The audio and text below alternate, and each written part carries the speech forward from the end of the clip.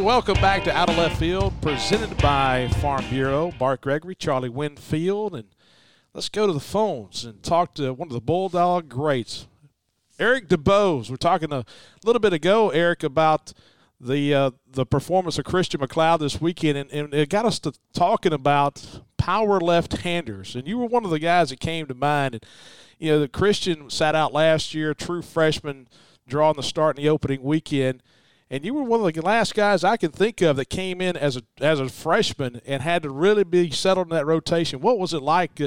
First of all, welcome. Good to talk to you as always. I'm treating this like we talk every day, and you're a good friend of ours. But what's it like pitching as a freshman here at Dudy Noble Field? And thanks for having me. This is a great honor, and funny you asked. Me and one of our directors, Greg Sykes, was actually talking about this last night. When I came in as a freshman, I think the coaching staff, Coach Pat McMahon and Coach Polk, I came in as a freshman and was thrown right into the mix, but I think they did a really good job of not making me feel like I was doing something special. That they didn't put a ceiling on me like, hey, we got to be careful with this guy. We got to ease him in. It was sort of like it was expected of me, and I think by them giving me that confidence that I wasn't doing something out of the ordinary, I didn't really realize how tough what I was doing was. And if you remember my freshman year, it was a lot of true freshmen playing that year, so we really didn't realize what we were doing something out of the ordinary or special. It was sort of like, hey, this is what is expecting of you guys. And that's sort of the way we went about it. It was just like, hey, this is what we're supposed to do. We thought it was the norm for everybody, and looking back at it, it was far from the norm. Eric, Bart and I love to talk about situations that come up during a game, and one that has been coming up recently is a man on third, less than 2 outs. And you talk about all the things that go into that. The batter wants to get a ball in play, wants to maybe lift one to the outfield.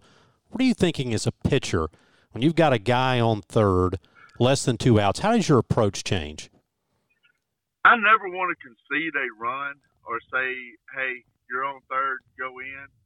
But and I think it changes from a starter to a reliever, different time of the game. All these different situations call for something a little bit different.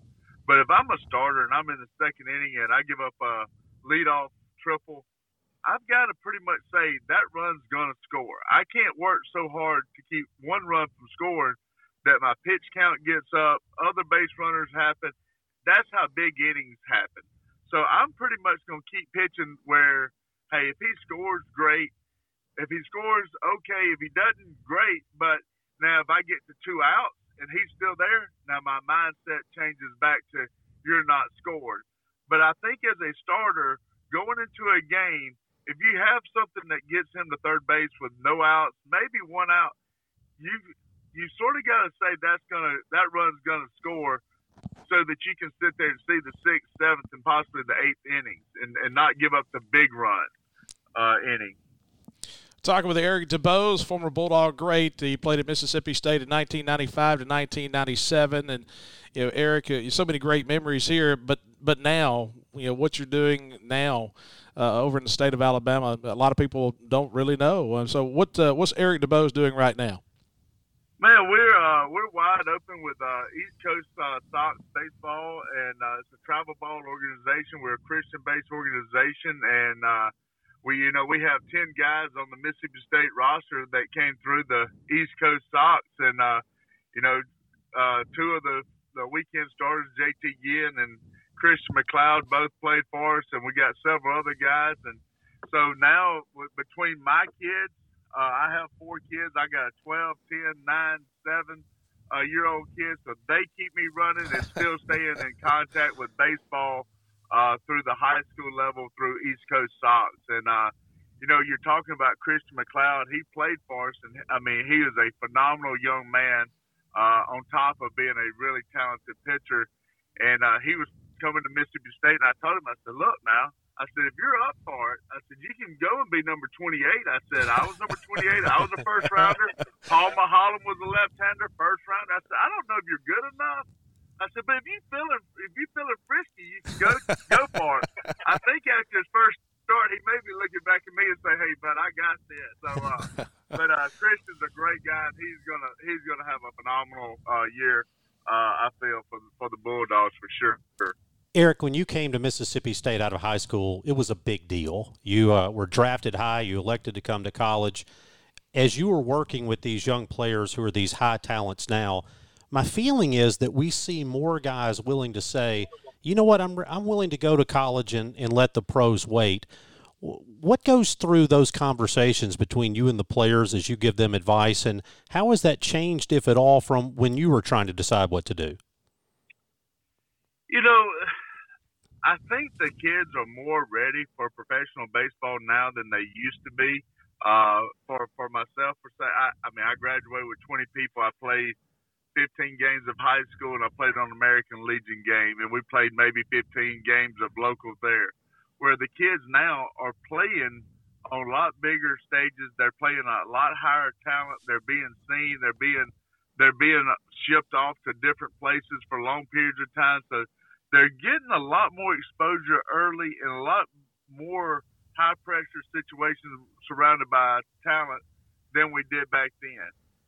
With that being said, there's still pro baseball and college baseball are two totally different things, and it's a totally different makeup from going and being a collegiate student / baseball player to this is now my livelihood.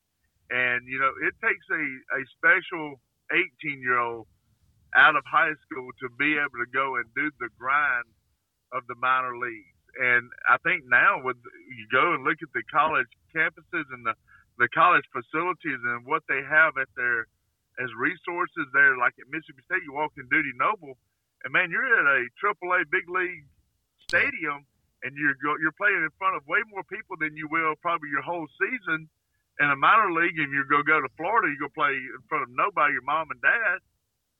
So it's not the talent thing, and I don't think it ever has been the talent. I think it's still the makeup of the kid. Can he handle the day in, day out grind of pro baseball?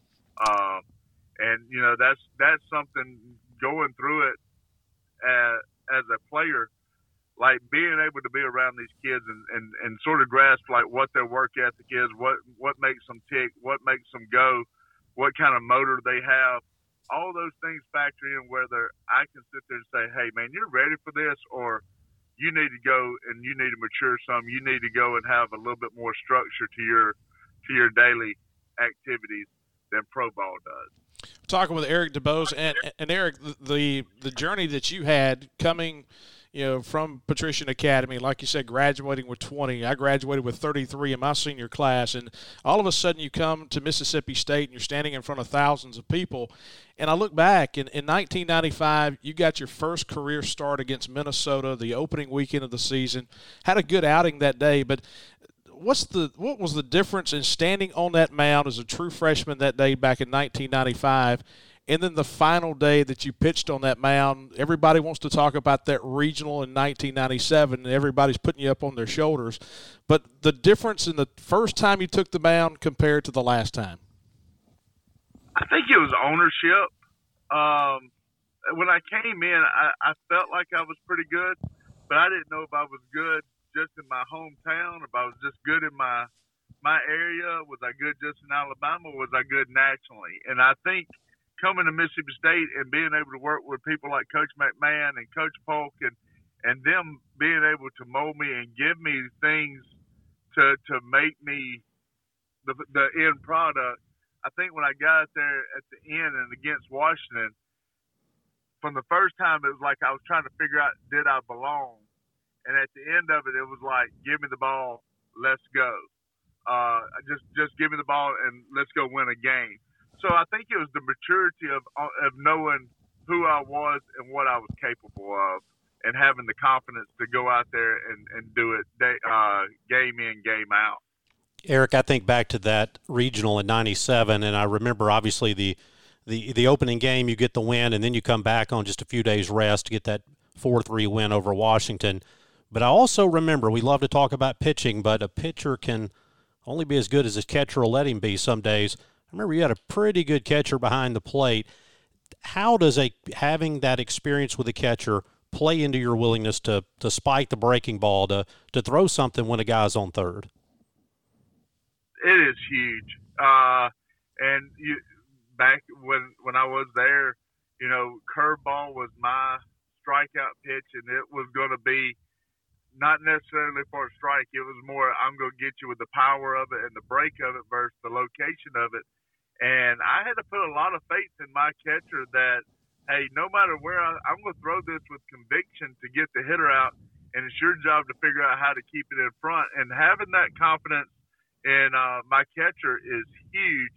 And I was very fortunate at Mississippi State and then through pros to have some good ones. And there was times where I didn't have that guy, and you had to go to a different pitch, or you had to try to locate it a little bit different than maybe you would. But having Barry Patton and Blake Anderson and those guys back there, man, it made it a lot easier to go out there and just attack the zone and know that if it got in the dirt, those guys were going to smother it, keep it right there, and we was going to be fine. Eric, hey, we appreciate you joining us, man. Thanks for taking your time out and talking with us. And, hey, don't be a stranger to us. Make sure you give us a shout when you come into town. I will do, and thank you guys for having me, and God bless, man. That's Eric Dubose talking about Mississippi State, his time spent here in Starkville as a pitcher from 1995 to 1997. And when we come back, we'll talk more here on Out of Left Field, presented by Farm Bureau.